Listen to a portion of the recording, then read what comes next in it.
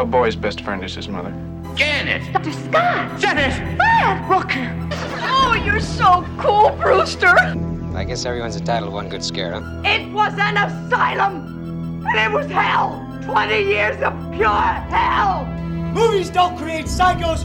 Movies make psychos more creative! They're all gonna laugh at you! Hey, shouldn't you be folding towels somewhere, sniffing jock straps? Better give me those shoes. They're mine. Give them back to me. How many times do I have to tell you Ursula Andress belongs with the transvestites, not the perverts? Oh, you heterosexuals. It rubs the lotion on its skin or else it gets the hose again. You're a bullshit artist!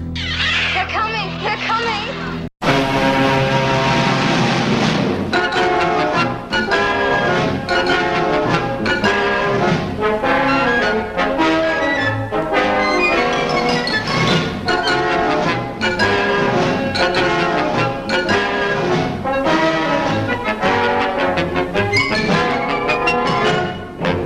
Good evening. Welcome to Screaming Queens, the horror podcast with the queer eye view. And soggy biscuits. We're all high on my special custards and soggy biscuit. Oh dear me. Well, yeah. So, do you want me to take your bag out, Stephen? I just realised what this is going to sound like. I've left Stephen's peppermint bag in. No, I just like to play with the bag. Okay. I like to fondle it occasionally. Get your fingers wet. Oh, this is going to be a long episode, everyone. Settle down. My name's Jonathan Larkham. I'm Jonathan Butler. I'm Stephen Moore. I'm Martin Fennerty. And in this episode of Screaming Queens, we're going to look at a seminal classic. The classic? Seminal. There's a special custard getting up again. Possibly the classic horror movie. Mm-hmm. Yeah. So no pressure there then.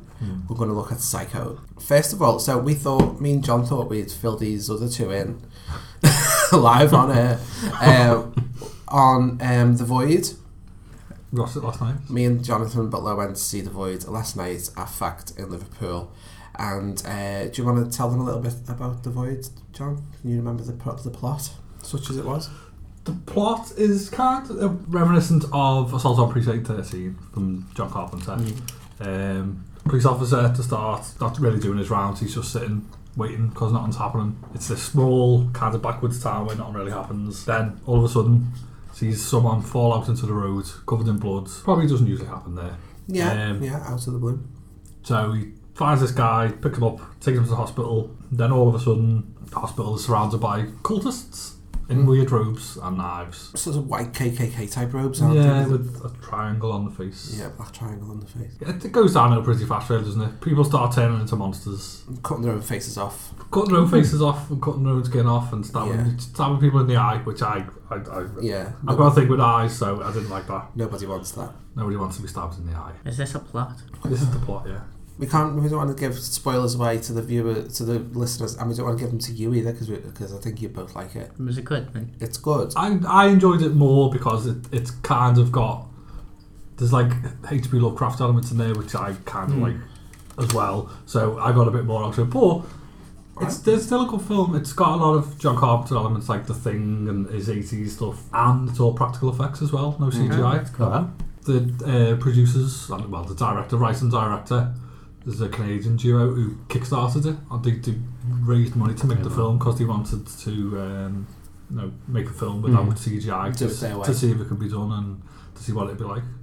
So if you like practical effects and you like something a bit different and you like 80s films, it's probably worth checking out. Yeah. So completely ripping people's faces off and eye gouging and stuff in practical effects. Yeah. That's really cool. Yeah, so like dummies and prosthetics and makeup and stuff like that. I'd watch it just for that. Yeah. Bit of Hellraiser in there as well. Without giving the plot away, think Halloween 2. So deserted hospital setting, which always works for me. Halloween 2 meets Hellraiser. Yeah. With The Thing. With The Thing and the Fulci film, The Beyond, which I don't think we've covered. We haven't. It's like that as well. With a lot of cult, a lot of 80s style sort of action-y type little comedy things. bits as well. Comedy, some good moments. My personal thought was that it felt a bit unfinished. The script felt a bit unfinished. I felt like there were things that I thought it could have done that it didn't quite do.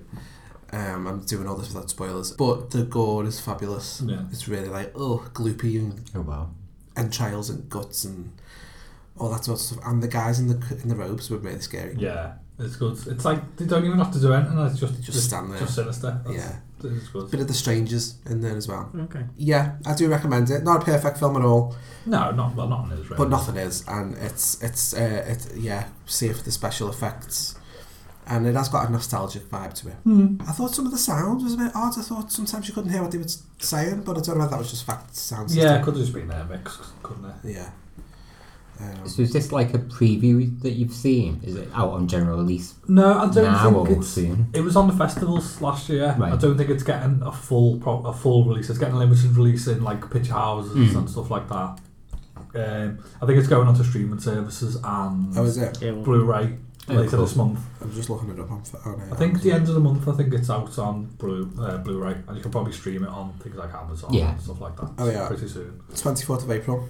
Oh, not far off then. Yeah, it's coming out on Blu-ray. So I will get it. Cause I'll probably pick it up myself. I did enjoy it. I imagine there's a lot of good special features as well, because with the Kickstarter, if you put money in it, I think one of them was, if you pay $5,000, you could get a producer's credit in the film and go on. That's amazing. Go on set and see how it all works and stuff like that. That would be cool. And I think there was one, and they sent you one of the masks, one of the prosthetic masks to use for the monsters. If you've paid so much money, they'd send you.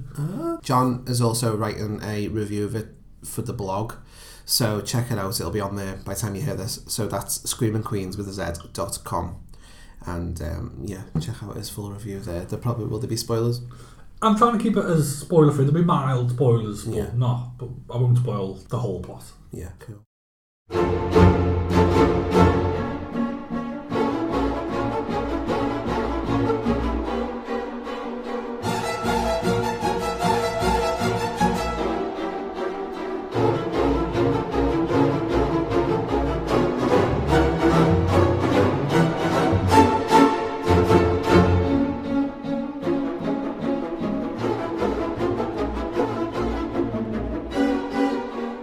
So, Psycho centres on an encounter between Marion Crane, who's like a secretary in some sort of real estate office or something, in Phoenix, Arizona, and who embezzles some money from the office, and the strange Norman Bates, who is the manager of the Bates Motel, the famous Bates Motel.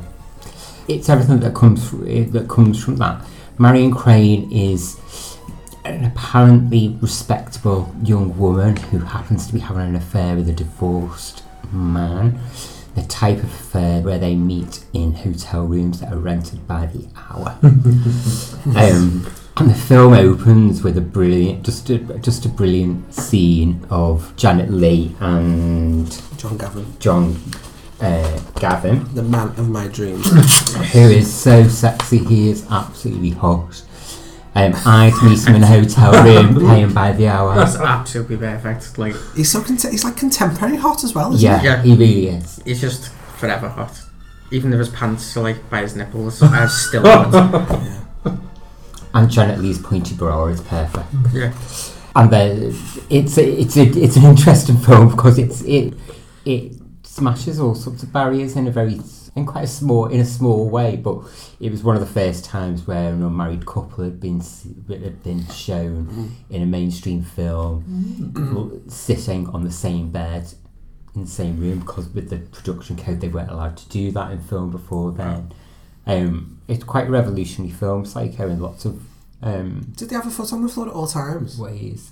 I don't know, didn't even see that. I don't think you get to see that. I think they're actually just on the bed.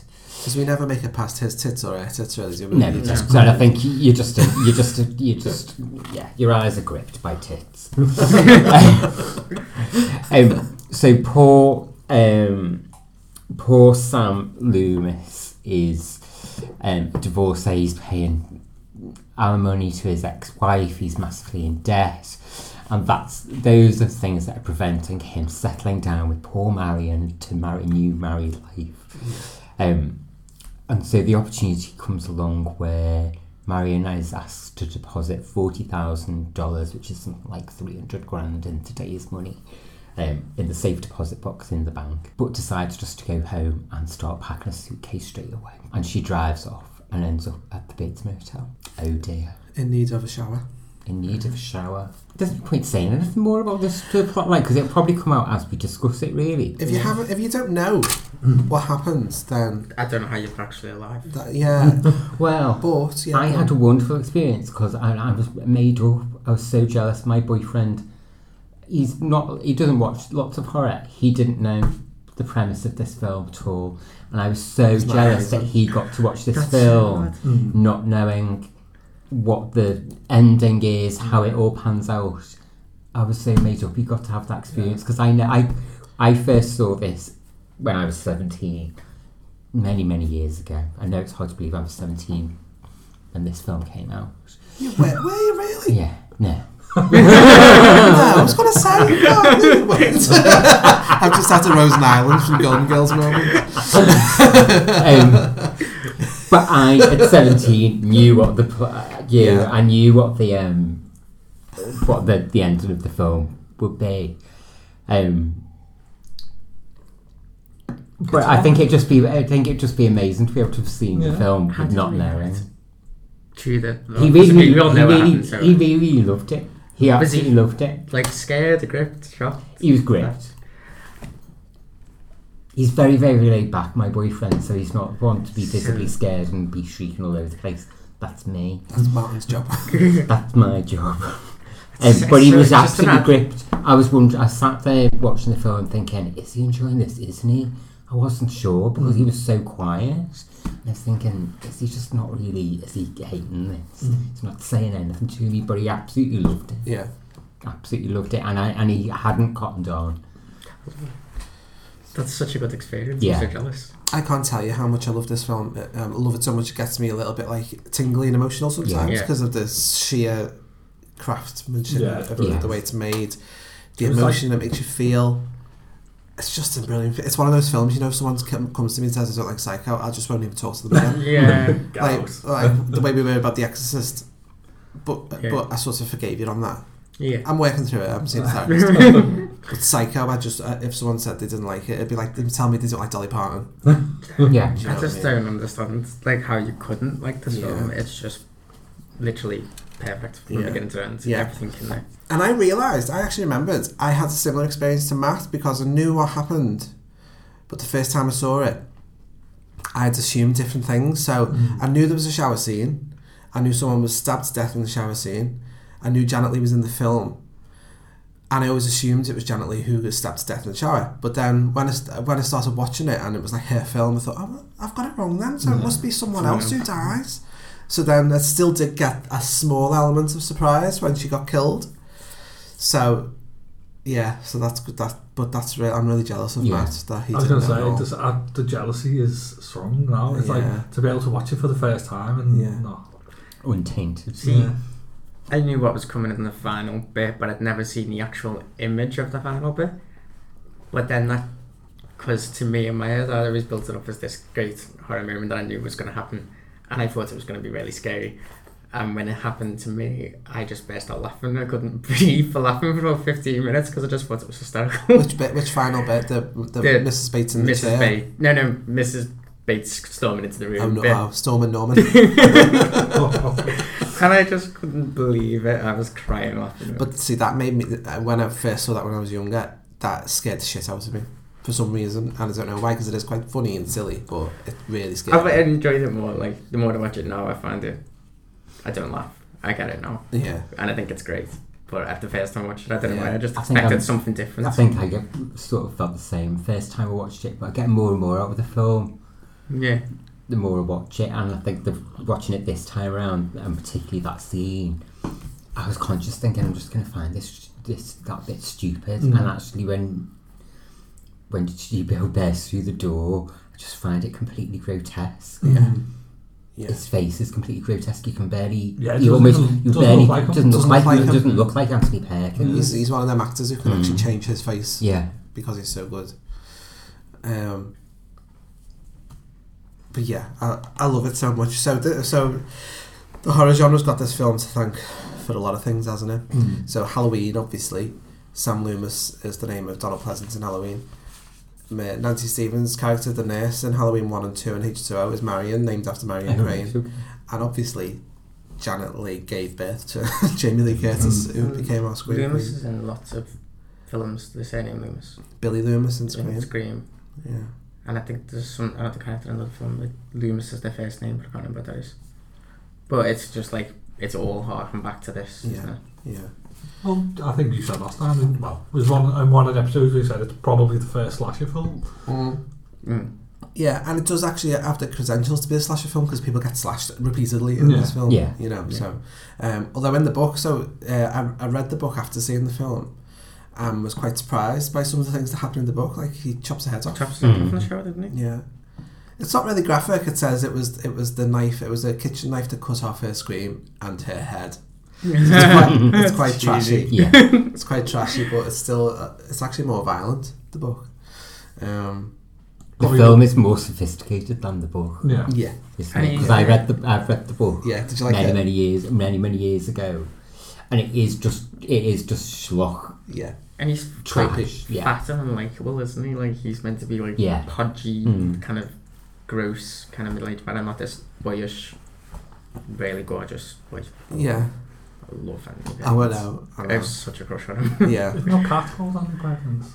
No, my cat was called Norma Bates. Oh, right. I had to leave that with the ex. We don't talk about. Oh, sorry. I miss him too much. Sorry. Little cat Norma Bates, he was the best. Let's get another one. Oh, Marion Crane. Crane. I decided that Marion and Lila Crane get 2. Yeah, I decided that from now on, if I have to check into anywhere with an assumed name, it's going to be Marie Samuels. Oh yes, from Los Angeles. Appearing very obviously at the newspaper in the rack. Where should I be from? Yes, Los Angeles. Just take right down Los Angeles Gazette. I thought that was very childish of her, like, you know, like that her alias was her boyfriend's name. It was like what you do in school when you start, you put your crush's surname as your next to your name. You do in school? What do you still do? Yeah. He does it at work. Do it at work. Confidential report. It's post-it notes all around my computer screen. Do you know, I love every scene in this is just great, and I love even one of my favourite bits is the very beginning with it's Dingo's daughter, isn't it? It's Patricia Hitchcock. Yeah. And he goes, he was flirting with you. I guess he must have seen my wedding. It's so perfectly bitchy. It's brilliant. She's just married Teddy, and does he know that she's on tranquilizers? And he's not very happy. Teddy was furious when he found out I'd taken tranquilizers. I love it. Is Mr. Lowry back from lunch? He's lunching with the man who's buying the Harris Street property. You know the oil lease man? That's why he's late. You got a headache? Oh, it'll pass. Headaches are like resolutions. You forget them as soon as they stop hurting. Have you got some aspirin? I've got something. Not aspirin. My mother's doctor gave them to me the day of my wedding. Teddy was furious when he found out I'd taken tranquilizers. Any calls? Teddy called me. My mother called to see if Teddy called. Oh, your sister called to say she's going to Tucson to do some buying and she'll be gone the whole weekend. And... Wow. It's as hot as fresh milk. Hey, you girls ought to get your boss to air condition you up. He can afford it today. Marion, will you get the copies of that deed ready for Mr. Cassidy? Tomorrow's the day, my sweet little girl. Oh, not you. My daughter. A baby. And tomorrow she stands her sweet self up there and gets married away from me. I want you to take a look at my baby. 18 years old. And she never had an unhappy day in any one of those years. Come on, Tom. My office is air-conditioned. Do you know what I do about unhappiness? I buy it off. Are you unhappy? Not inordinately. I'm buying this house for my baby's wedding present. $40,000 cash. Now that's not buying happiness, that's just buying off unhappiness. I never carry more than I can afford to lose. Count 'em. I declare. I don't. That's how I get to keep it. Tom, cash transaction of this size is most irregular. Ah, so what? It's my private money. Now it's yours. Suppose we put it in the safe and then Monday morning when you're feeling good. Oh, speaking of feeling good, where's that bottle you said was in your desk? Oh. You know, sometimes I can keep my mouth shut.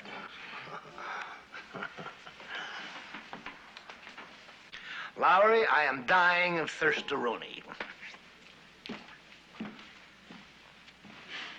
I don't even want it in the office over the weekend. Put it in the safe deposit box in the bank, and we'll get him to give us a check on Monday instead.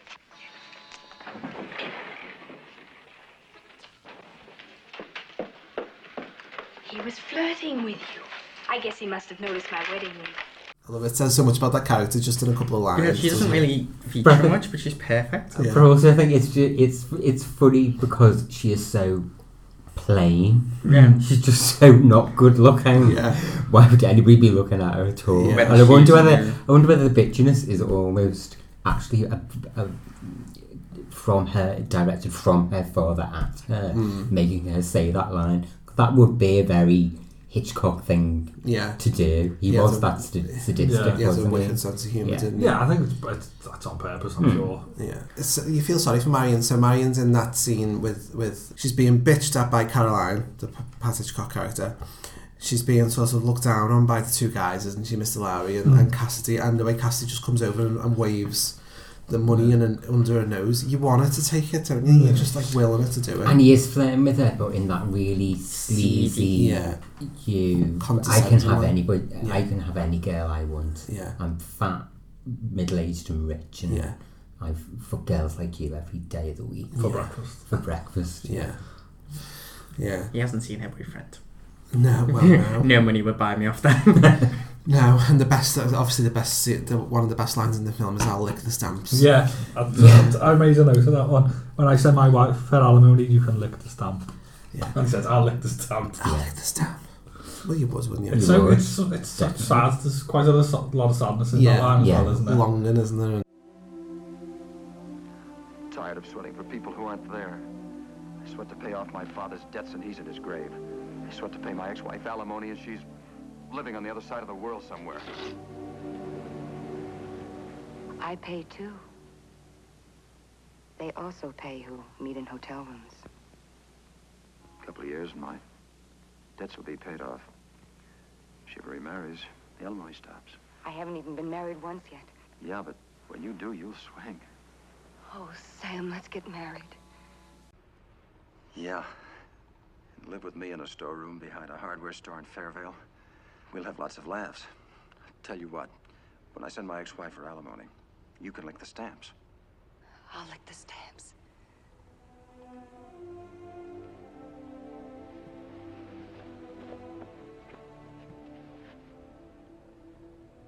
Marion, you want to cut this off? Go out and find yourself somebody available? I'm thinking of it. She just wants to be settled down and happy, doesn't she? And she's like 30-ish, and it just hasn't happened for her. Because she said, doesn't she? I've been working there for 10 years, so I should be trustworthy by now. Yeah. I think she was an idiot to try and steal that money because she's the most pathetic criminal I've ever seen in my life.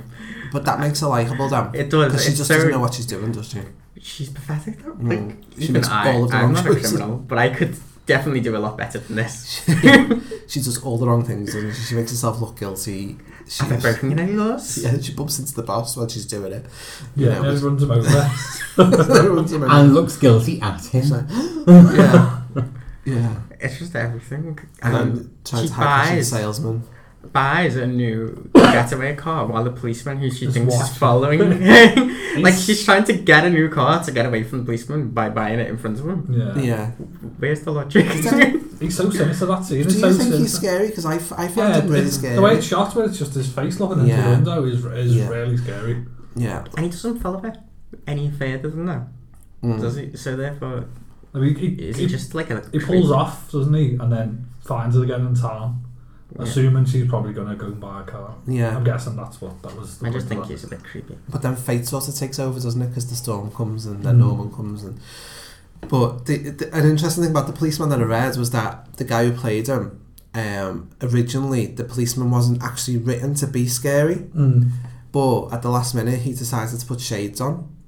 And the fact that he's wearing the sunglasses made him scary, so Hitch said keep them on. Yeah. So he was originally, I think, was meant to be flirting with her. So it was meant to be another guy who was trying it on with her. And he, but I think that makes it so much better. I think that's scary.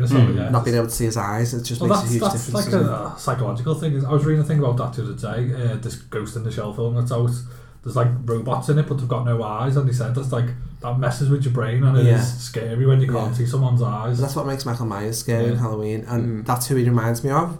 And the bit where he's following her and the car's just going really slow makes me think of Halloween. And then when he gets out and he stands and just watches her while she's at the car showing. He's just leaning on his car, isn't he, watching? That's Michael Myers again. There's so many little Halloween nods in this film. So she buys a car from California Charlie. I don't want you telling people you got a bad deal from California Charlie. Yeah. Oh, by the way, did you notice the registration on the first car spells out anal? And there is a school of thought that was on purpose. That was one of Hitchcock's naughty jokes. Yeah, probably. But I don't know. I don't know how you'd miss it. Yeah. You're making the sets and that. Yeah.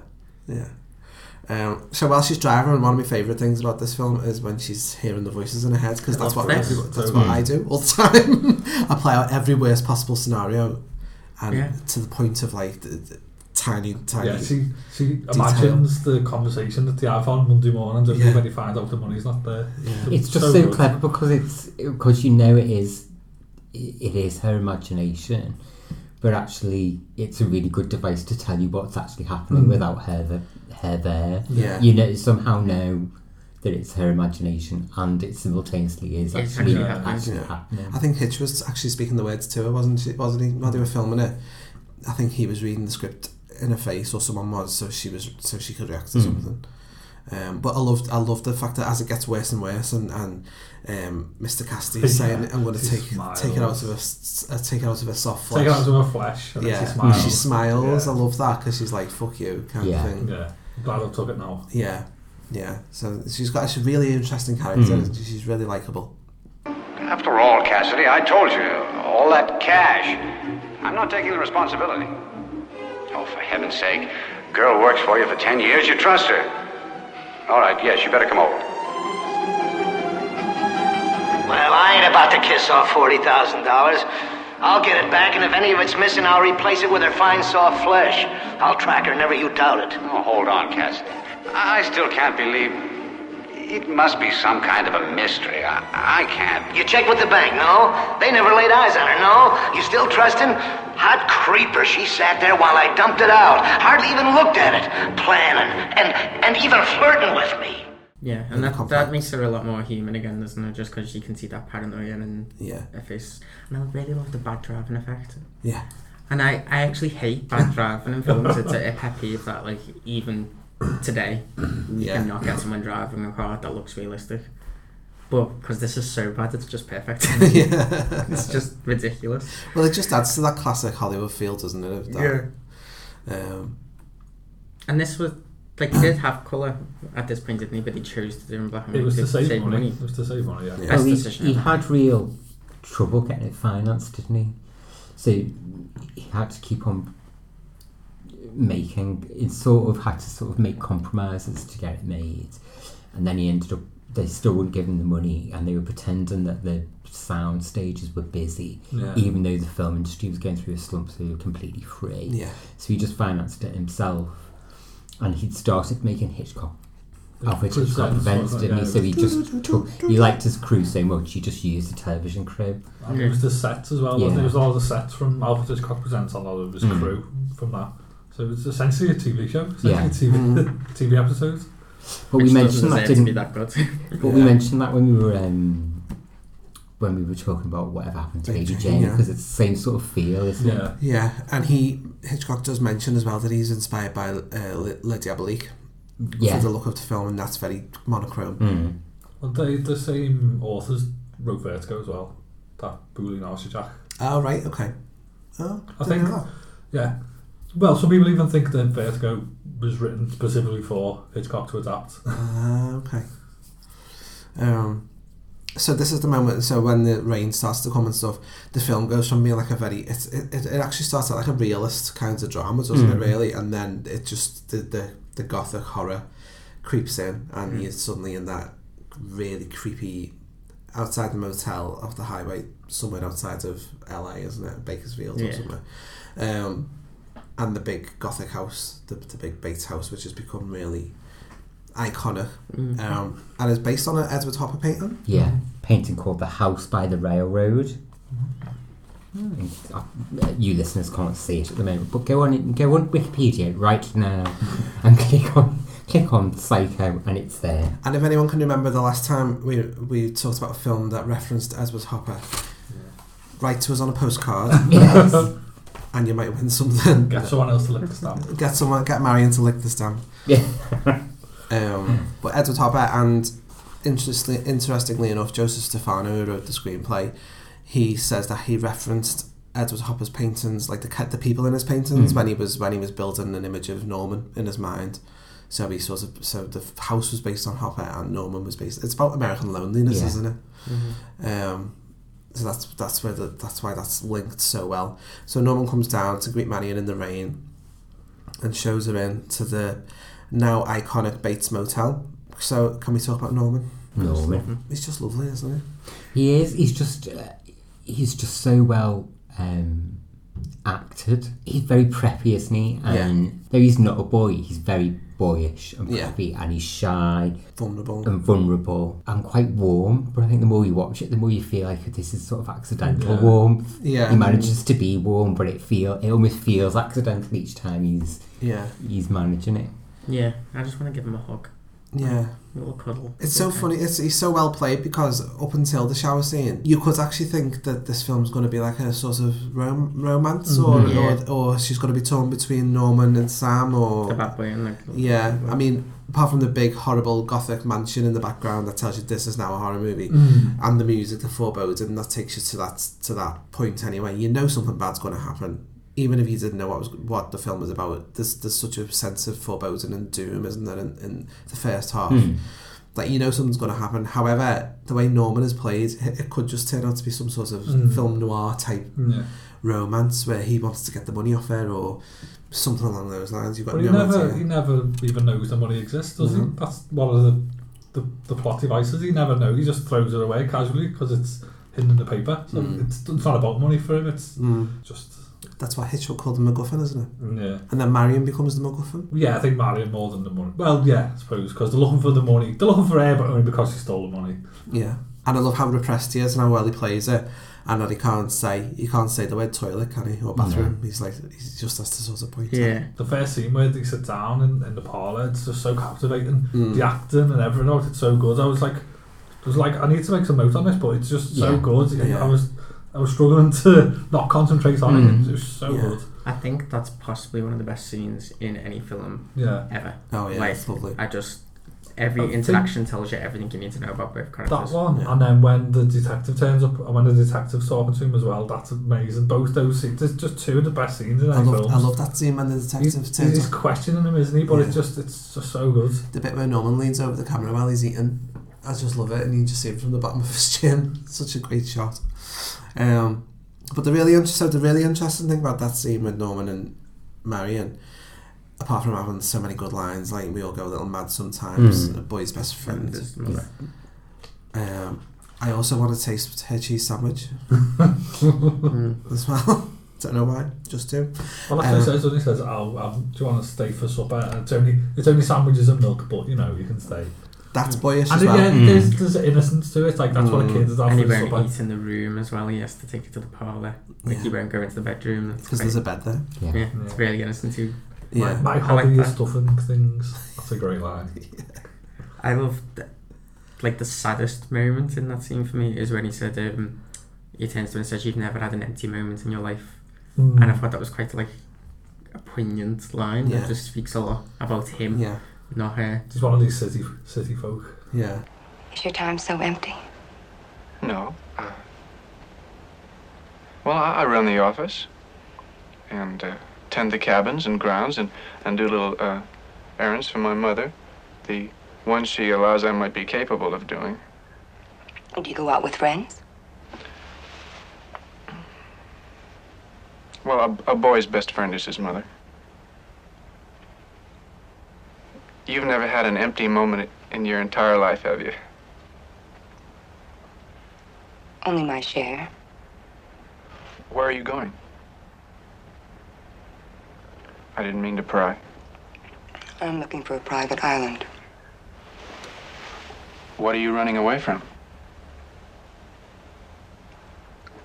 Why do you ask that?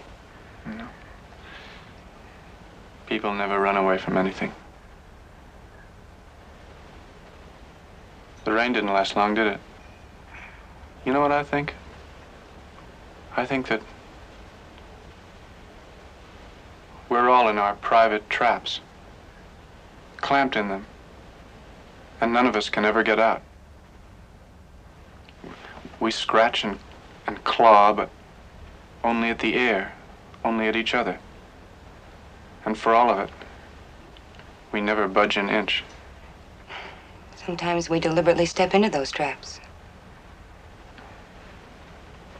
I was born in mine. I don't mind it anymore. Oh, but you should. You should mind it. Oh, I do. But I say I don't. You know, if anyone ever talked to me the way I heard, the way she spoke to you.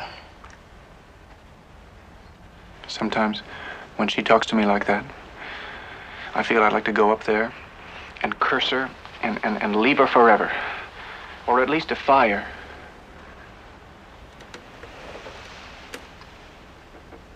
But I know I can't. There's the complexity to it, to that writing is amazing, because it's her meeting Norman and her sympathising with him and him sort of sympathising with her. It's her spotting that he's trapped in his little world. That makes her think, I can't be like that. I can't. I'm sort of getting myself into something that's going to trap me. I can't be like him. So it's like he inspires her to change her mind and save herself. There's some dialogue, absolutely, and there's some dialogue there, isn't it? Like where he says we're all in our private traps and we can never get out. And Norman Bates says, "I was born in mine." Yeah. Doesn't she even say, "I've got my own trap in Phoenix that I've got to get back to"? Yeah. It's brilliant.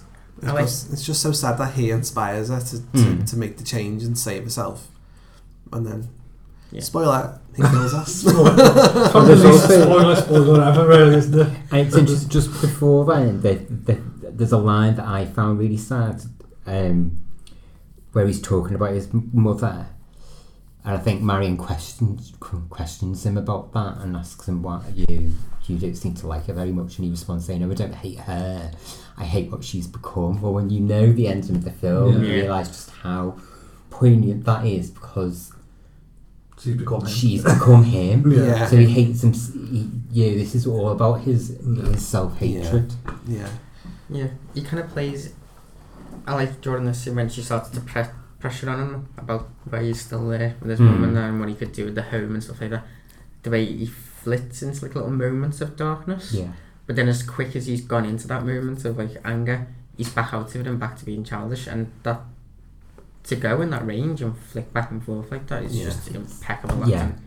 It's just so gravitating. But also he as well, I'm not taking anything away from Anthony Perkins' acting, but he's got so much life experience to draw on, because he's talking about being trapped when he was a closeted gay man who hated himself for being gay. Yeah.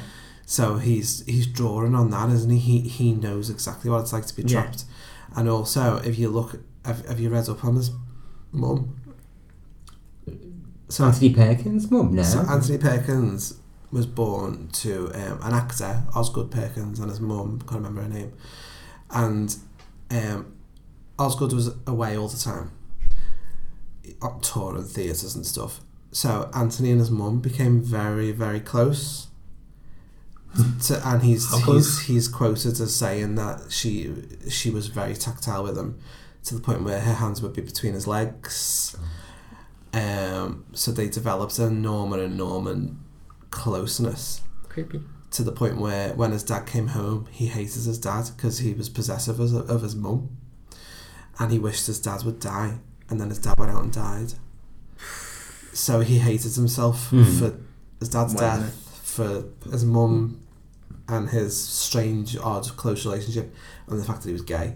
So he was literally he was almost normal. So he had all that to draw him, basically. And Anthony Perkins' story after that's really sad as well, but we can talk about that. Have you seen some Psycho sequels? He did Psycho 2, which I think I quite liked. Psycho 2, I can't remember it now, but there was a few, wasn't there? There was three or four. Yeah. 4 was a television movie, I think. Yeah, none of them had anything to do with Hitchcock. There was a No. And yet there is the first little bit of weirdness, incest bit in this, where he says about a son is a poor substitute for a lover. And there's you get the impression this is that where he found that out the hard way. Yeah.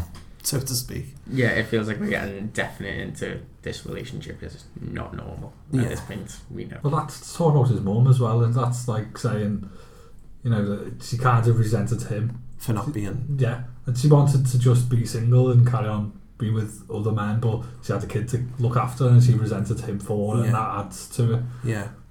So he became so close to it that men who came in had to be dispatched on. The bit where he's talking about sending her to the home or leaving her, I can't remember what he's talking about exactly, and he says the fire will go out if he's not there to keep it warm, and it'll be cold and damp like a grave. Yeah. And when you think that he's actually dug up his mother from a grave, that line in retrospect, it already is a grave. Yeah, it's so much more of meaning to it that you completely missed the first time I watched the film. Yeah. So when Marion decides that she's going to save herself, she's going to go and get a shower first. And she actually gets her hair wet, which you don't see in films anymore. If someone gets a shower in a film now, they just like stand there feebly going, rubbing the tits. Their hair never gets wet. So the shower scene is obviously the most iconic moment of horror. Also, I should mention as well, our cover photo, if you will, on iTunes is this iconic moment, but it's been recreated by my very talented husband Ben Usen, who's an artist. And it's basically, if you zoom in, you can see it's Janet Leigh in the shower screaming in Psycho, but if you look closely, it's made up of tiny images of Scream Queens that have gone after her, and a couple from before. So check that out, and you should also check out his other work at benusen.tumblr.com. Should get him to do a sequel of another one with Barbara Crampton. Oh, you'd love that, Barbara, wouldn't you? The ultimate Scream Queen, Barbara Crampton. But it's all just made up of pictures of her. Of her, yeah. Screaming. So, iconic, huge scene. I've read this famous story about Saul Bass claims that he shot this scene. That's so weird. Yeah. So Saul Bass was the guy who made the opening credits. Yeah, the opening credits, and he did a lot of the animated bits for Hitchcock's other films. It was like a creative consultancy credited as, but later on he claimed that it was him that shot that. It was bizarre, because Janet Leigh even came out and said, no, I was there for every single shot, and it was always Hitchcock there doing it. And other members of the crew have denied it as well, haven't they? And you've been really careful in saying we were there. Yeah. Actually standing next to the camera, and he was not there. Yeah. I think can't take that the most, I think you could argue that he maybe did storyboards for it, but doing a storyboard's not shooting the scene. No, it's very strange. Very weird. And the other rumour as well, which isn't true, and I never thought it was true about the cold water. Oh, yeah. You can tell it's not cold water because she's like enjoying the shower before she gets... Yeah, she said, didn't she, if she had to, it took them like a week, 10 hours or 10 days or whatever to do the scene, so if it was cold water, she just froze to death. Yeah. So it's so iconic, the scene, like literally today I'm my Instagram, I put up a picture of just the shower head, and instantly everyone recognised what it was without saying it. And I think literally this is the defining moment of horror. It's arguably the most famous scene in any film, really. Yeah. People who haven't seen the movie know what it is. If you've seen The Simpsons once, you probably know what it is. Yeah. There's so many references just in there. Yeah. I do love all the jokes with Skinner and his mum. Yeah. It's brilliant. They The are really Simpsons. good, yeah. And everyone knows who Norman Bates is, even though they haven't. And the music, the music from that shower scene, everybody knows it without knowing it. Yeah, you don't. Yeah, you know you're stabbing somebody Yeah. if you make the psycho music noise. Bernard Herrmann, we haven't mentioned him yet, have we? Yeah. No. But again, it's interesting because that all came from Hitchcock not having enough money, because to keep the cost down, they said we'll only use a string section. So all the orchestra in that is just the string section and orchestra. There's no other instruments. And he even wasn't going to have music during that scene, wasn't he? He had to be persuaded by the composer. Yeah, he had a massive argument. He said, I don't want any music for that scene. Yeah. And then he wrote the cue for it anyway and just showed it. And as soon as he saw it, he said, yeah, that's perfect, leave it in. But don't disagree with me again, but that's perfect. On the special features of the Blu-ray I've got, it does the scene with and without music. I've got that, which yeah. is really interesting Yeah. to watch. It still actually works. I was kind of surprised. I thought it would be one of those scenes where you take the music out and it wouldn't. It would kind of play. It still works, but I think it definitely not got the same impact. No, definitely not. And I think as soon as she starts sliding down the wall, without the music, all the tension's gone. Yeah. But it's with the music, it plays up until the last little scene of the eye and everything. It's just the eye, because the eye it zooms out and changes to the plug holes, and then see, I can imagine Saul Bass came up with that shot where it was, because that's almost animation, isn't it? You can see that, but you can't. That's not directing No. though. That's conceptualizing something. One thing that they always say about a great score is that like it's meant to take you on the journey and be in the background and that. And I think this is one of those films that just proves that it's completely not a bullshit. Yeah, a great score should. It's a character. Yeah, like this Jaws, is isn't it? the ultimate, and Jaws are the two ultimate examples of they are. Yeah. The character unto themselves. The knife moving is that sound. Yeah. More than the knife itself.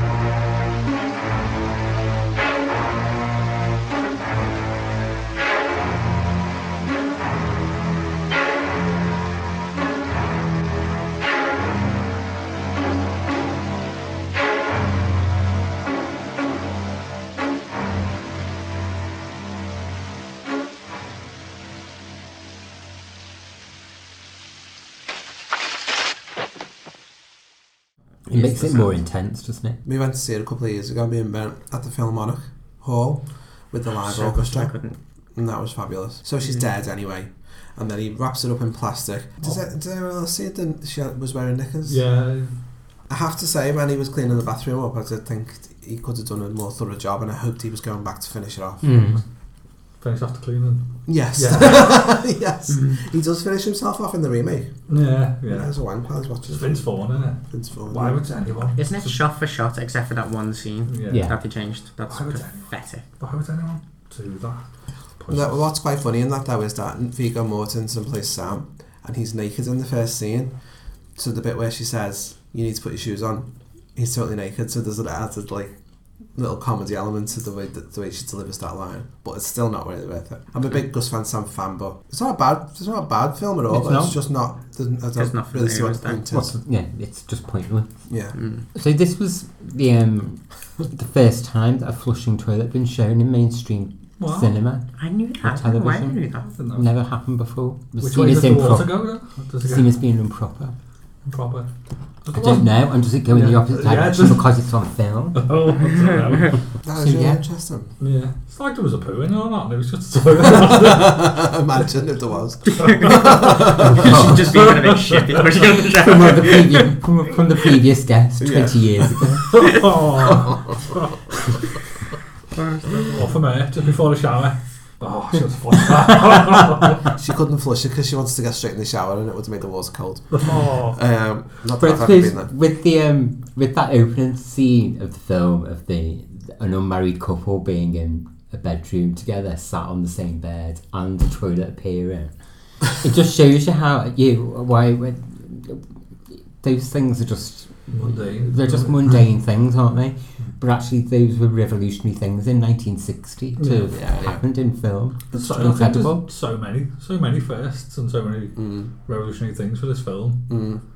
Just like the way it was made, like essentially as a TV show, and trimming the budget and the sound and all. I say all these first things. It's crazy. Yeah, it's a film, and it's also one of the first sort of films of two halves where you follow one character and then you follow the other.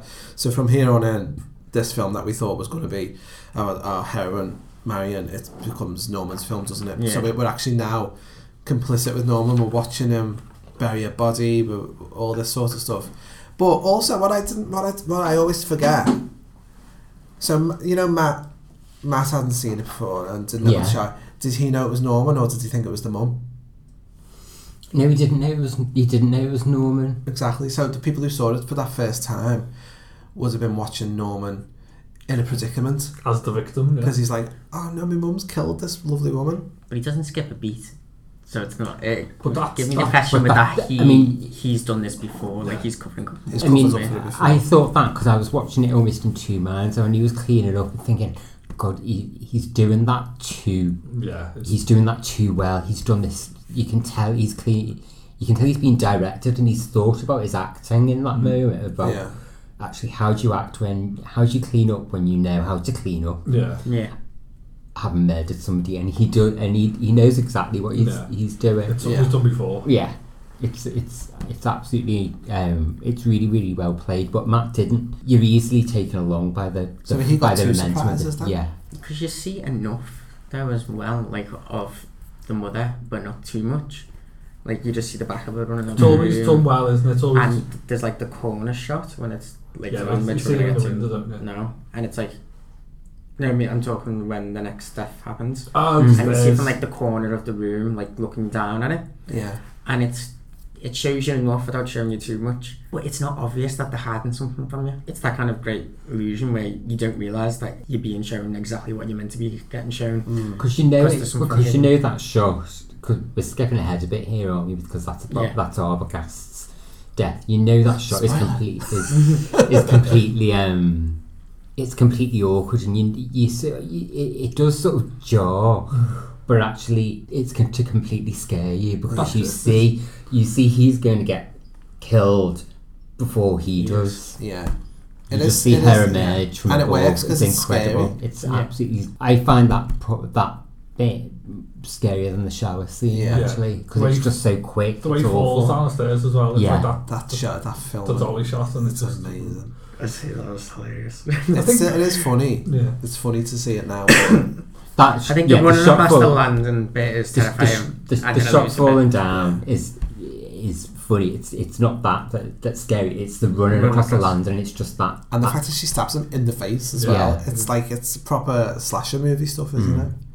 So that's what we're talking about there. Well, you don't ever actually see a knife on flesh, do you, in the film at all? It's always just flailing in front. You hear the noise of the watermelon or whatever it was. Yeah, it was the watermelon, wasn't it? So we're talking about Arbogast. So sorry. So Sam and Lila. Lila is Vera Miles. She is Marion's sister. Worried, wondering where her sister is, and knows about the money and all that sort of stuff. And she turns up. Does she turn up first, or does Arbogast turn up first? To Sam's? She shows up first. And then he comes in. And then Arbogast comes in, and he's like a private hire, and he's a detective looking for Marion. He's been hired by Mr. Cassidy to find her because she stole all of his money. So then the film becomes Sam, Lila, and Arbogast are looking for Marion, and they're the threat to Norman. And it is funny, isn't it? Because you don't know who to sympathise with more, because you feel bad for Sam and Lila, but you sort of feel bad for Norman as well. Especially if you don't know the final twist. You're always on Norman's team anyway, aren't you, really? But so you have a really tense moment, don't you, with Arbogast? John was saying before, weren't you? Is it your favourite scene in the film? That or just those two scenes, just the acting is just so good. Is this where he's being pushy? Yeah, it's hard. It was, as I say, I was struggling to try and make notes because I was so captivated by those two scenes, and the acting is just so good. I can't remember the actor's name. Isn't he in 12 Angry Men as well? Isn't he? Yes. Yeah. It's one of my favourite films as well, and he's so good in this as well. It's Martin Balsam. Yeah, because when he's questioning him, and as you said, the shot with Norman, and it's like you can see he's needling Norman, and you can see he's getting places. He knows when someone's lying, and Norman can lie to, like, you know a customer who comes in, and he can lie to Marion Crane, but this guy's a detective, and he knows that something's wrong, and you can see it's making Norman uneasy. I wasn't lying to you, Mr. Oh, I know that. I know you wouldn't lie. You know, it's tough keeping track of the time around. Oh, I know. Oh, yeah. Well, it was raining, and her hair was all wet. I tell you, it's not really a very good picture of her either. No, I guess not. Well, tell me all about her. Well, she arrived rather late one night, and she went straight to sleep and left early the next morning. Well, how early? Oh, very early. Mm-hmm. Which morning was that? The next morning, Sunday. I see. Mm-hmm. Did anyone meet her here? No. Did she arrive with anyone? No. Uh-huh. Did she make any phone calls or? No. Locally? Did you spend the night with her? No. Well, then, how would you know that she didn't make any phone calls? Oh, well, she was very tired, and see, now I'm starting to remember it. I'm making a mental picture of it in my mind. You know, if you make a mental picturization of something. That's right. Take your time. She was sitting back there. No, she was standing back there with a sandwich in her hand, and she said she had to go to sleep early because she had a long drive ahead of her. Mm-hmm. Back where? Back where she came from. No, you said before that she was sitting back there, standing back. Yes, but back in my parlor there. She was very hungry, and I made her a sandwich. And then she said that she was tired, and she had to go right to bed. Oh, I see. How did she pay you? Cash, check? Cash. Cash, huh? Mm-hmm. And after she left, she didn't come back? Well, why should she?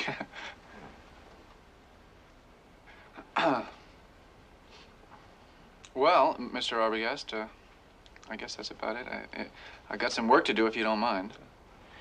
Well, to tell you the truth, I do mind. You see, if it doesn't gel, it isn't aspic, and this ain't gelling. It's not coming together. Something's missing. Well, I don't know what you could expect me to know. People just come and go, you know. That's right. She isn't still here, is she? And I think there's even more than that in some ways. You almost see him getting behind the lies that Norman tells to himself. And that's... Yeah. There's almost that tension of you really are, you're cracking him. Yeah. And it's so fast as well, he does it in one conversation. Yeah, and I think it only works because of Norman's character, though. Like, if you'd done that to anyone else, like, if you tried to do that to me or you or whatever, you'd be like, you little private eye, get the fuck out of me, like, go away. But because, you know, he's got that nervous disposition, it's completely believable that he would just stumble about himself. He can't assert himself at all. Yeah. Because what you've got, again, another parallel with Marion, is she was a really bad criminal. And he is a really bad criminal because he's never been challenged before. We know that he's cleaned up murders before. We know he's probably buried bodies before. But he's done it in complete seclusion because he's Edward Hopper, a lonely man in a painting. Nobody ever challenges him. So faced with the outside world coming in, the development coming in, he stumbles. He does all the wrong things, just like Marion does all the wrong things with the stolen money in the car. Well, that's it. He probably, the people he's killed have been like women on their own, and or, you know, people that no one's been looking for, and so when the outside world comes into his world, he's not ready for it. He doesn't know what to do because his mum isn't there to tell him what to do. Well, she is in some ways. So, Norman's sort of web of lies starts to be unpicked, and Sam and Lila go to see Sheriff Chambers. And his wife. And his wife, played by Lorraine Tuttle, Mrs. Chambers, and she is quite camp. Very camp. Periwinkle Blue. Periwinkle Blue. Didn't she pick out the Periwinkle Blue was the outfit she picked out? So they're talking about Arbogast having gone out to investigate, and Arbogast he phones them to tell them what he's found, doesn't he? And says that he's going to investigate more in the house, and they don't hear from him, which is why Lila and Sam come to town.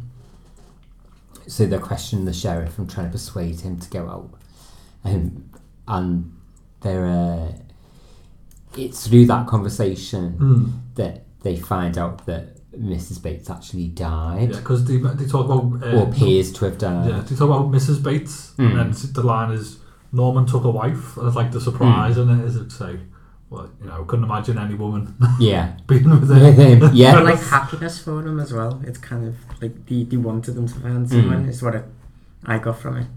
But it's so strange that they've gone to the local town, but he's so far removed from it that they've got no idea what's happened in his life or not happened in his life. Yeah. But the sheriff's wife has obviously been so intimately entwined with that family at some point that she's helped Norman pick out the dress that his mother is buried in. Periwinkle Blue. It's very camp. It's very. And I like when she describes the death of Norman's mum and her lover, and she says when they found them together they were in bed, which is very camp as well. So they're not happy with the way the investigation's going, and Lila and Sam, so they head out there to the Bates Motel, don't they, to find out for themselves what's going on, and then it all sort of spirals towards the very famous climax. I think you do get the scene before that, don't you, where you see Norman carrying his mum down the stairs. Yeah. Put me down! Which, it does kind of throw you if you don't know what the end of it is. You could be thinking, oh, maybe it is something to do with his mum. Yeah. You're not sure, so that keeps you guessing. That's very true. Because she's saying to him, put me down. But actually when you see him carrying his mum, she's talking completely static. Yeah, it's him talking. And it's that shot again from up in the corner that doesn't show you much, but I think it's because of where the stairs are placed and everything. It just feels like it's just this stylistic choice, and that's why you don't see it. So I don't watch that and think they're trying to conceal it. I'm just thinking this looks really nice. Yeah, it's an interesting and shot. That was something that was changed from the book. Apparently, Arbogast's death in the book actually happens in the hallway, but Hitchcock purposefully made it happen on the landing because it enabled them to conceal more from the audience. Well, I think the shot upstairs it's done like in the slow way, so it's like because Arbogast comes in, he's not really he's got no fear. He walks in casually, and the quick cut to that is so that you can see it's happened. It's fast, and he doesn't expect it, and the audience doesn't expect it, so it's jarring to you as jarring as it is to him when he's murdered. Yes, a knife to the face. Yeah, that's very true. So whilst Sam is keeping Norman busy, not in the way I'd have liked to have seen. Yeah, I would be into that. I was hoping... There was still a bit of tension there, I thought. We just read into wishful thinking. Wishful thinking, yeah. There was tension. Yeah. Lead me. Yeah, I think the tension actually is... I think there's from this point there's more and more tension between Sam and Lila. There's like I think there's a nascent romance happening between them. Yeah, definitely. Yeah. But whilst he's keeping him busy with a good hard bumming in the hotel. Did you just... my version didn't have that scene in it. I've got the special edition. Oh, fair enough. It's called the In Your Dreams. So Lila goes off and is exploring the house, and she goes to Norman's room, and every time I see it I think that he's been listening to Madonna's Erotica. It's Beethoven's Erotica. Yes, I always think, oh, he's listening to Erotica. And then she finds his dirty book, which we don't see what's inside, but I'm thinking Tom of Finland. Yeah. But he's not actually gay, is he, Norman? There are a couple of like people who try to give this film a queer reading, and I think that's wishful thinking as well. No. Because it's all about women. That's why he's so fucked I think up. it's so... No, because part of the reason why he kills... I think part of the reason why he kills Marion in the first place is because of that conflicted feelings, because he's completely... He thinks she's hot. Part of the reason why he's nervous is because he's got these conflicted sexual feelings about... Whether the mother has to destroy her to get him out of life. She's his. Otherwise, actually, the film in some ways doesn't... In some ways, it wouldn't make sense otherwise. Yeah. I think it's just reaching... People will always try to read into stuff, won't they? Like, it's always reached as, like... It's kind of used as it gives transgender people a bad name and stuff like that. But even in the film itself, it says this has got nothing to do with that. I can't see. In a very ham-fisted. Oh, in a really bad way. That we'll come back to that, I guess. Yeah, we'll get to that. I wonder whether you think it's erotica that's on his record player because Mrs. Bates very early on in the film, which is telling Norman off for getting involved with Marion, says something about cheap erotic music for cheap erotic minds. Yes, she does. She does. She does. Yeah, maybe that's why I think Madonna's whole career. Yes. Yeah, that's probably it. But then when she goes and looks in Mrs. Bates' room and the indent in the bed, I always found really strange. Yeah, that's weird. That's really weird.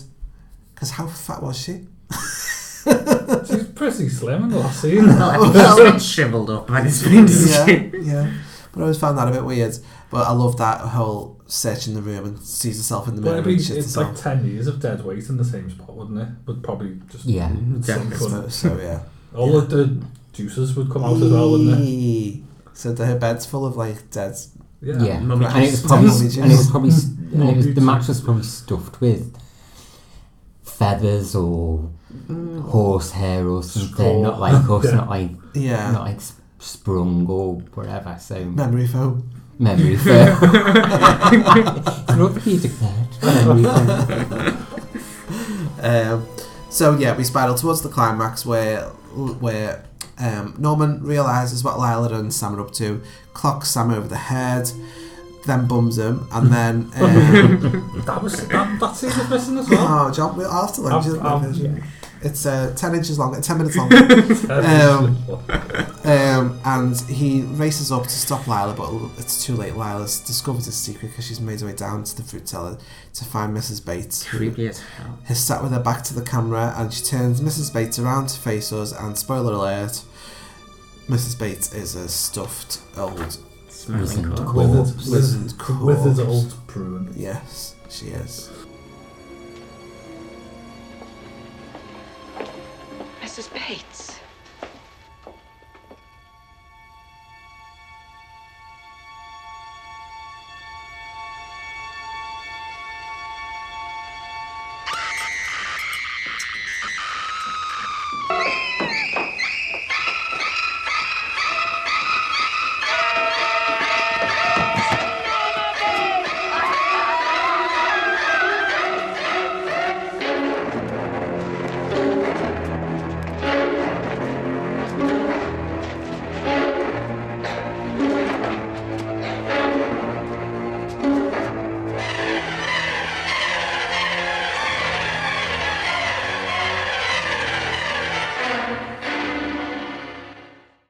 She is actually Theresa May.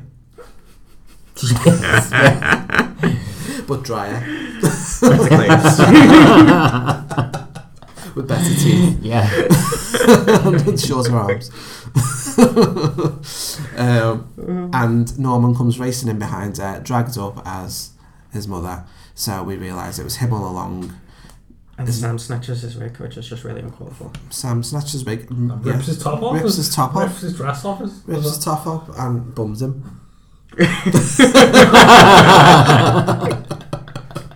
Over the corpse. And so there we have the climax, kind of, because then we've got another little few minutes, haven't we? Yeah, a little tacked on scene at the end. Psychoanalysis, much like in Dress to Kill. They do the same thing in Dress to Kill. But De Palma's made a career of ripping off Hitchcock, hasn't he? Well, yeah. This is the only bit of the film that I don't like. it's too long, and it's just sort of, and it's a bit. It does need it needs some of that explanation, and I think probably at the time it definitely needed that explanation to try and make sense of things. But it almost goes on too long. I don't give a shit about the psychoanalyst. The psychologist is full of shit as well. This was probably 60s psychology though, wasn't it? Yeah. But to get this much information from him and to get this much of a clear analysis, he would have had to study him for months and months and months to get this level of understanding of his psychosis. But even then, don't they say that things like that in reality don't really exist, or like the split personality? Split personalities. Schizophrenia is like, not split personality, and it is split personality, but it's not. No, but to have an actual split personality is so rare. It's, and it's not. A few hundred people in the country would have it. Yeah. But not many people really dress as the mother and then go kill people. So I suppose he could be one of them. Yeah, true. But the psychologist is just bullshit. Like, I just didn't like him. It's just to tie up loose ends, isn't it? And then it leads you, and it's to lead you. It's to give you an excuse to lead to the final scene where the final scene is with with mother. I love that very, very final scene with mother. I think that's incredible. It's just that the exposition or whatever it is that you call it. He's got the blanket wrapped around him, isn't it? He's sitting on the stool. Ben remarked that he looked really fit in that last scene. Yes. He's so handsome he is in that final scene, but then he goes from being really, really handsome and gorgeous and boyish, and then as the talking's going on and it's more about mother and mother, his face changes and he looks down a bit and smiles, and then he's fucking terrifying. That's like that's an amazing actor, isn't it? Who can change his face like that, because he does that a couple of times in the film. And it's just a completely different character from the beginning of that scene to the end of that scene, and it's a creepy image to go out. I wouldn't even harm a fly. Yeah. And the little subliminal image of where he turns into the mum's skull just before the scene fades out is fabulous. So yeah, the really bad definition of transvestites and stuff from the psychologist, which is just... I mean, some of it I didn't mind. Actually, the explanation of transvestism was actually good, and in some ways was actually accurate in that this has nothing to do with you. This hasn't anything to do with men who cross-dress or get get off sexually with dressing in women's clothes. He actually explicitly says that. That's right. But then he says people who change sex and also would refer to them as transvestite, but that might have just been of the times.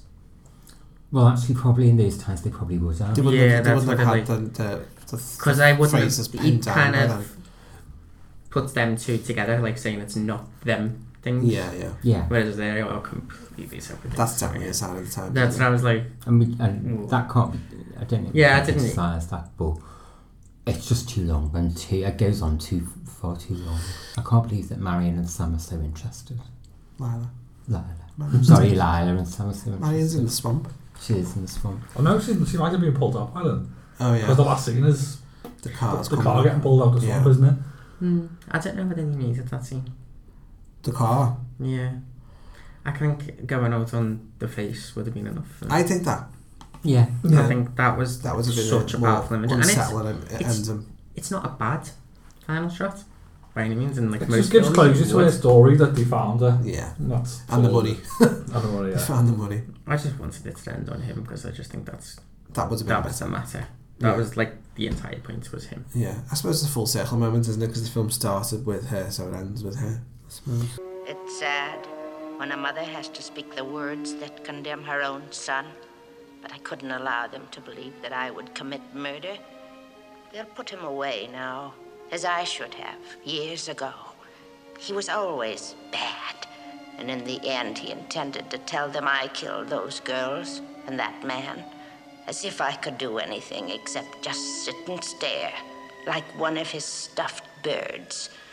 Well, they know I can't even move a finger, and I won't. I'll just sit here and be quiet, just in case they do suspect me. They're probably watching me. Well, let them. Let them see what kind of a person I am. I'm not even going to swat that fly. I hope they are watching. They'll see. They'll see and they'll know and they'll say, why, she wouldn't even harm a fly.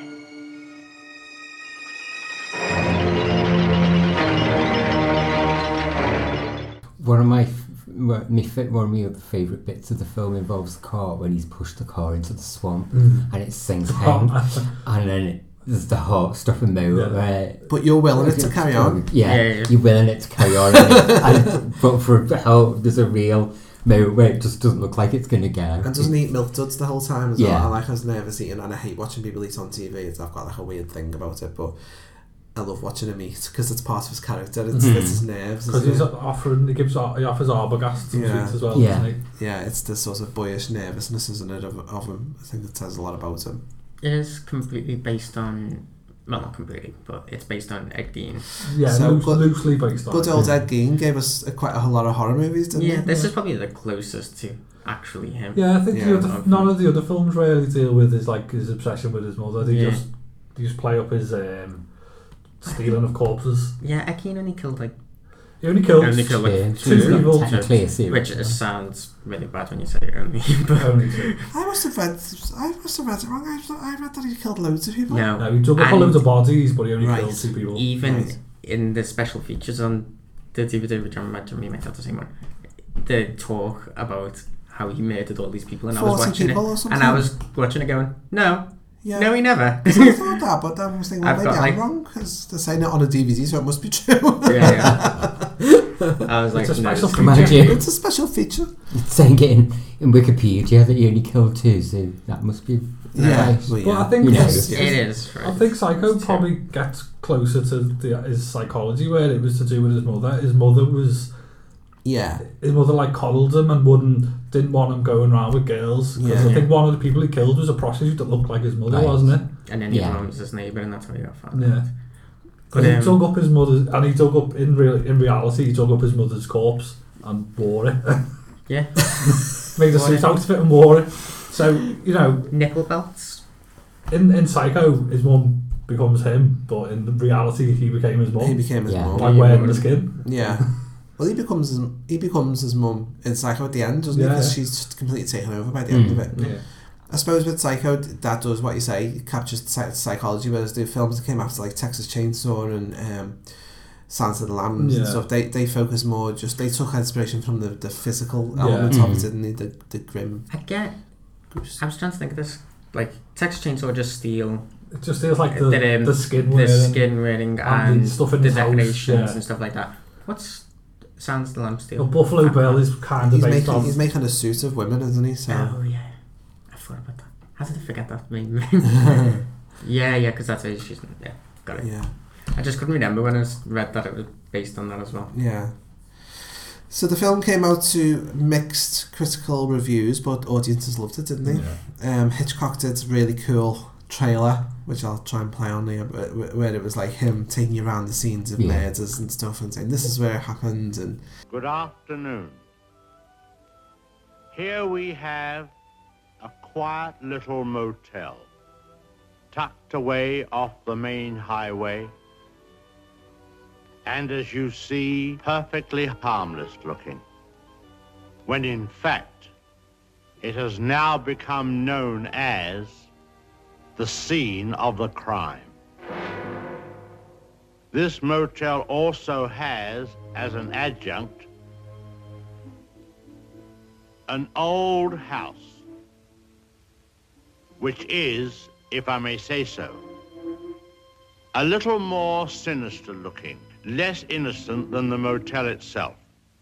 And in this house, the most dire, horrible events took place. I think we can go inside because the place is up for sale, although I don't know who's going to buy it now. In that window on the second floor, the single one in front, that's where the woman was first seen. Let's go inside.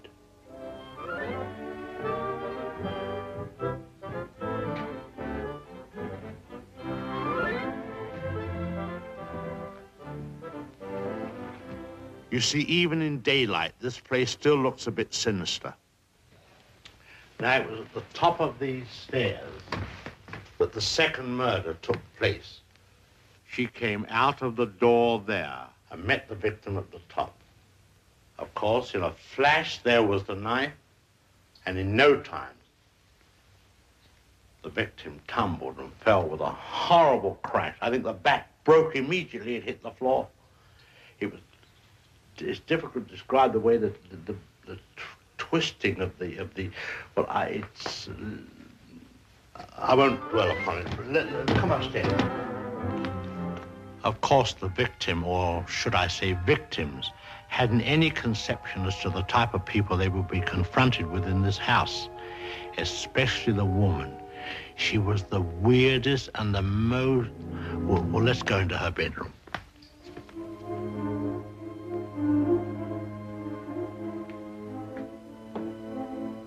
Here's the woman's room, still beautifully preserved.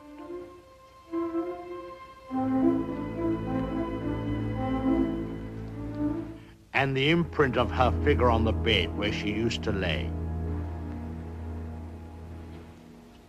I think some of her clothes are still in this wardrobe.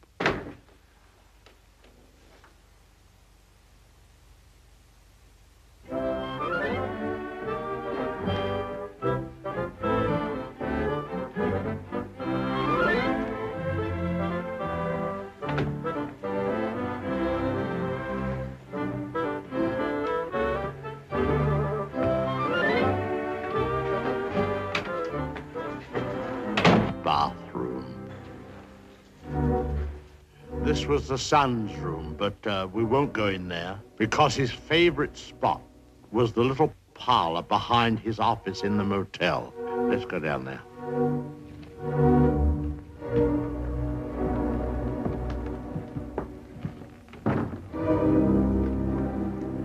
This young man, you had to feel sorry for him. After all, being dominated by an almost maniacal woman was enough to drive anyone to the extreme of, well, let's go in. Well, I suppose you'd call this his hideaway. His hobby, as you see, was taxidermy. Crow here, an owl there. Now, an important scene took place in this room. There was a private supper here. And, oh, by the way, this picture has great significance because, let's go along to cabin number 1. I want to show you something there.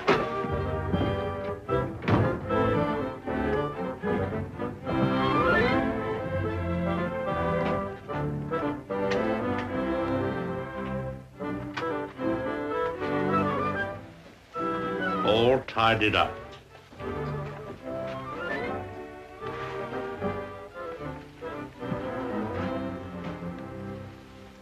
The bathroom.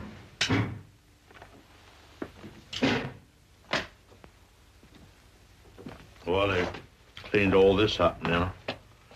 Big difference. You should have seen the blood. The whole place was, well, it's too horrible to describe. Dreadful. And I'll tell you, there's a very important clue was found here. Down there. Well, the murderer, you see, crept in here very slowly. Of course, the shower was on, there was no sound. And,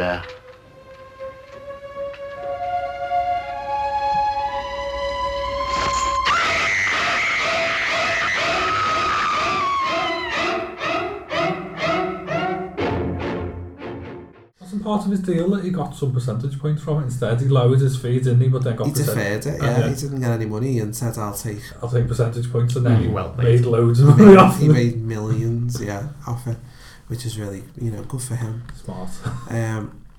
Anthony Perkins went on to have numerous affairs, which I'd like to have seen as well. The Sondheim? list is James Dean, Rock Hudson, Tab Hunter, Paul Newman. Oh, wow. Really? Surprise to me.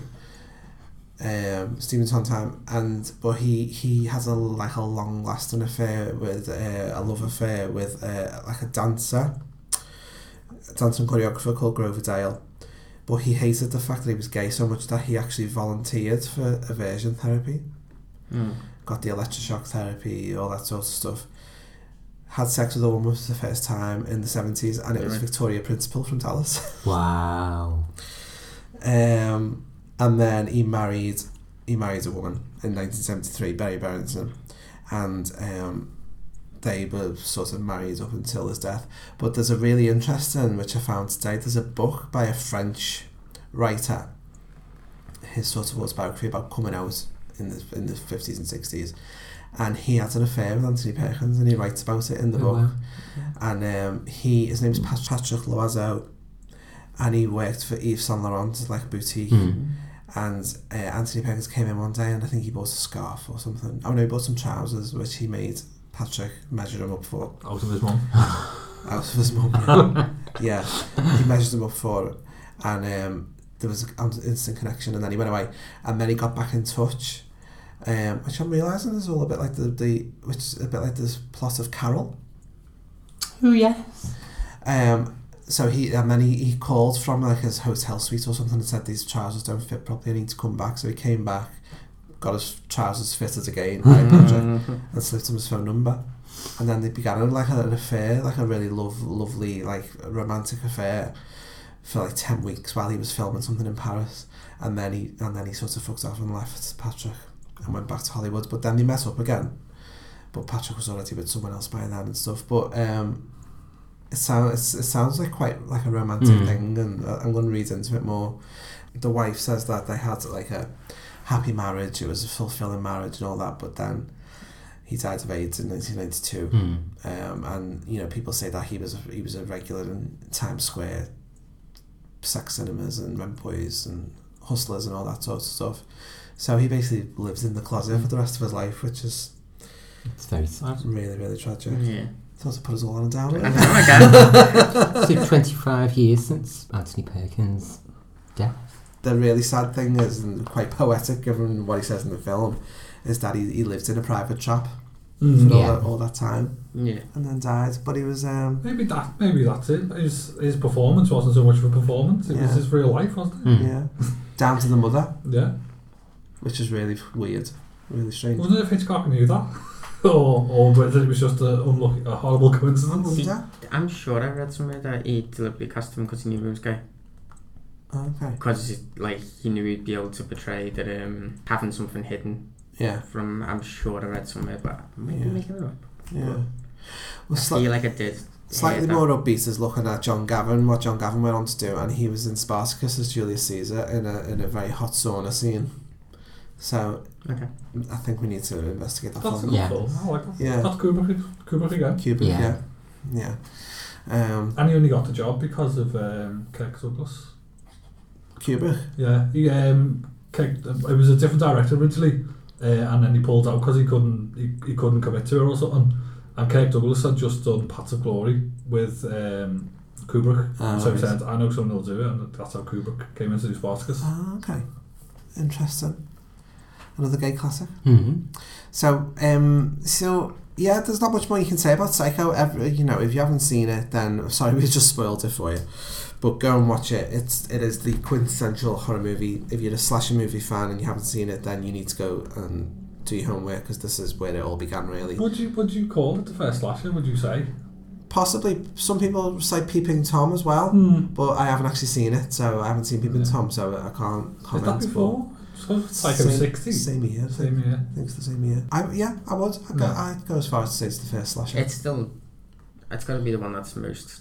Yeah, most famous. And most tropes that have kind of carried on. Yeah, definitely. So, Hitchcock, thank you for giving us the first slasher movie. A couple of years later, 3 years later, he brought out another classic camp horror that we're definitely going to cover. It's in our theme song, so we've got to cover it. The Birds, which is another of my favourite horror movies ever made, starring the fabulous Tippi Hedren. Yeah. So listen out for our next Hitchcock special, which will be coming up sometime in the next few months, and we will be covering The Birds. So thanks so much for tuning in. Like I said at the beginning of the episode, John will be putting his blog post on The Void up soon, so that'll probably be here by now. So go and listen to it at screamingqueens.com. There's also a really interesting blog that John wrote about horror scores, and there's a big part of that about Bernard Herrmann and about Psycho, which ties in nicely with what we're talking about tonight. So go and have a little listen to that as well. And thank you for tuning in, as always. And we shall see you soon. It's not as if she were a maniac, a raving thing. She just goes a little mad sometimes. We all go a little mad sometimes.